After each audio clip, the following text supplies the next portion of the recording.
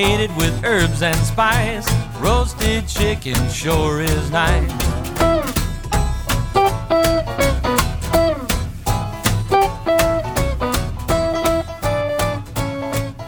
Good morning, Surf Clam. How are you? I'm good. I would be better if I knew where your shoes came from. Oh, they're super choice, aren't they? They're so choice. I know, the checkered Vans. Yeah, Carl Irish got them for me. Yeah. I like the black bottoms. I am in love with those right now. Well, you know how I feel about the slip-ons, dude. Yeah. They're badass. The checkered slip-ons. They're one of the greatest creations ever by man. I agree wholeheartedly. They do smell terrible, though. They are like napalm. Well, you don't wear socks. Nobody wears socks with slip-on I Vans. don't. I tell you what, I had, I don't mean to grumble this, but I had those Star Wars Those slip-ons, cool ones, yeah. And I went through like 3 pairs of those because they're my favorite shoes of all time. Yeah, and they were badass. I remember the first time we surfed the cliffs, and I was like, oh my fucking God, you gotta be kidding me right now. All right, I digress. No, that's okay. I'll digress for a second. It's funny because you know me, all I do is wear checkered slip-ons, right? Yeah. And in my closet, I literally have like left to right, and the far left is like the totally chewed up like Spicoli ones, like they just fallen off my feet, and on the far right are like the pristine ones that I'll wear if I go out somewhere, if I have a photo shoot or something, and then there's like a whole like spectrum in between of like wear. You know, Well, it's like I will say these are the choices. no, they're super badass. Proud of you. I like them because they look kind of ska-ish. You know what I mean? do They've look got a like little the two-tone. yeah, Okay. like two-tone. Anyways, So welcome to Memphis Mondays. Welcome. Hello. Good Monday morning to you, Surf Clam. So I was talking with executive Sue buddy of mine out in Palm Springs yesterday. We were kind of touching on like kitchen challenges and things like that. And it kind of made me think just about talking for just a couple minutes about what makes a good sous chef. Not a good executive sous chef even, but just what makes a good sous. What's the foot soldier mentality? Yeah. I'll let you kind of kick this one off, you think? You know, that system, I don't come from that system. Me neither. Yeah, absolutely. I've never experienced that firsthand until later, working in the different style. But I would say I was probably a sous chef, not really knowing what I was doing, but I was like the go-getter and go get stuff. I guess that's technically a sous chef.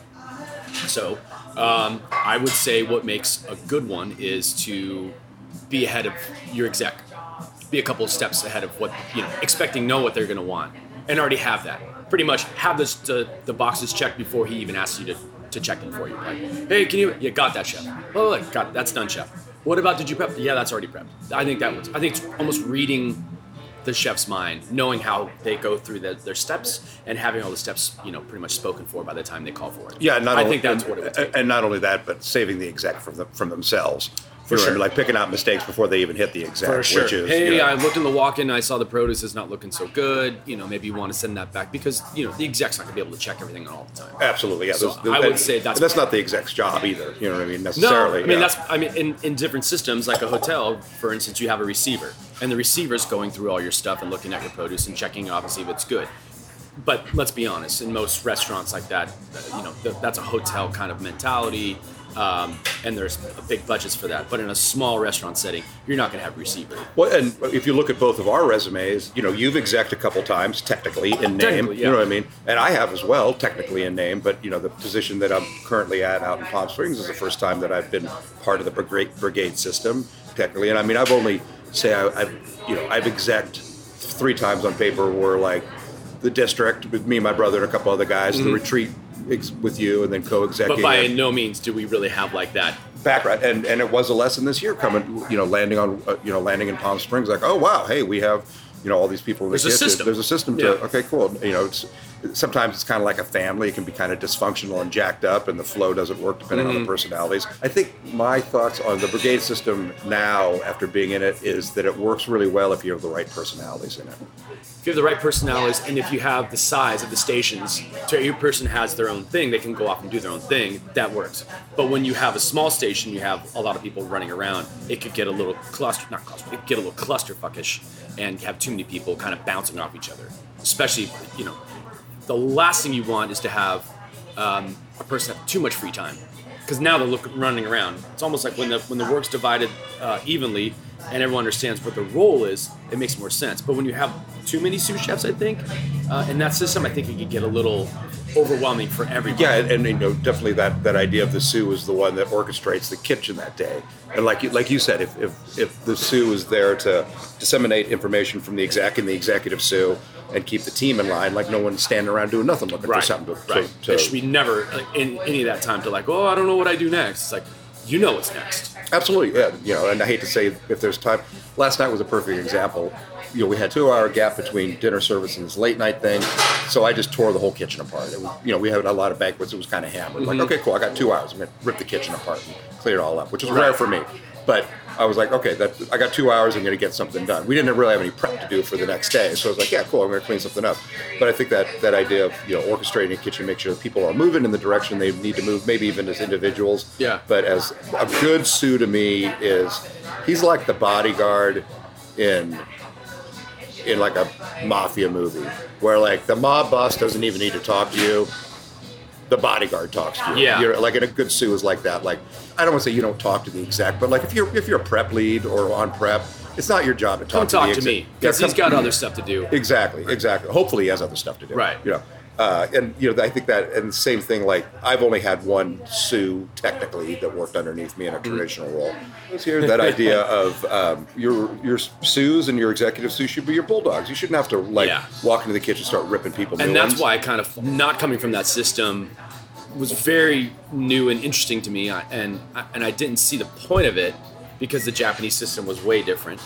But the bigger the kitchen, the bigger setting, the bigger the menu and all that, the sous system, all that makes tons of sense now to me. Even though I technically really has still not worked in that system. Whoever figured that out, good for them. Oh, absolutely. I mean, that was... my system. My systems, Cody, have been, the biggest one for me has been mine and your system. Like Dave and Cody in the kitchen, we've got a couple cats working for us. Yeah. You know what I mean? And the other system I have, that the only other one that I'm really used to is what I would call, the mountain system, where it's like, we got one lead in the morning and one lead at night, and then we, grab whoever we can when it gets busy, and that's it. Yeah. And I've rocked it like that for 22 years, working at Vermilion, The reason I've been going to Mexico a lot, and I've been going to Chileno Bay and the restaurant Comal, and normally when I get there, Chef Yvonne gives me a sous. He gives me, last time I had two sous. And her name is Chef Diana. She's the one she's like my sous chef, and she's just ahead of me. Like she already knows what I want, and that's such a. I'm from the system where I do everything myself. I know. I've worked with you, Cody. Yeah, absolutely. I know. But that's how I learned. I mean, that's how I just know. Like, and it's your personality too, Cody. You know what I mean? Like that's a big giant piece of who you are. Like just kill myself slowly. I'm just going to do it myself. So but, having a great sous is. And in my own weird way, I'm the same way, Cody.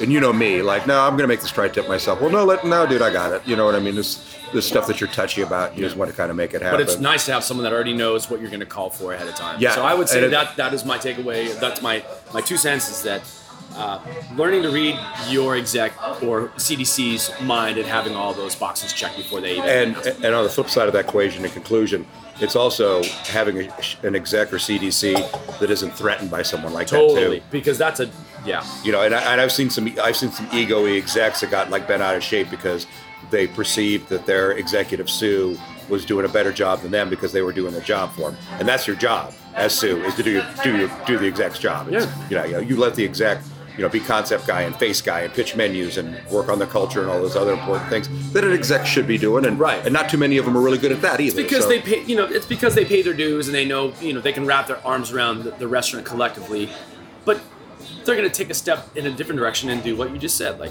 menu planning and being the face and doing all that.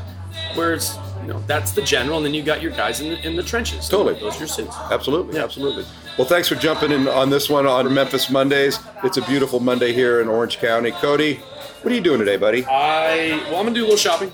But I've definitely got some knife sharpening to do. Nice. Well, got to do what? Sharpen my goddamn knives. Sharpen your goddamn knives. And I got some fish to cut as well. Nice. And smoke. Be happy. Thanks for jumping in. If you're off today and you're in the business, go get frickin' just tanked up, dude. Go to frickin' El Ranchito and just get wasted. Oh, my God. And we will catch you for the next one. Take it easy, guys. Oh, Cody, you're so cute. One thing's for sure. What's that cooking? I can't wait no more. I'll tear the meat right off the bone, 'cause the chicken eater is on his way back home.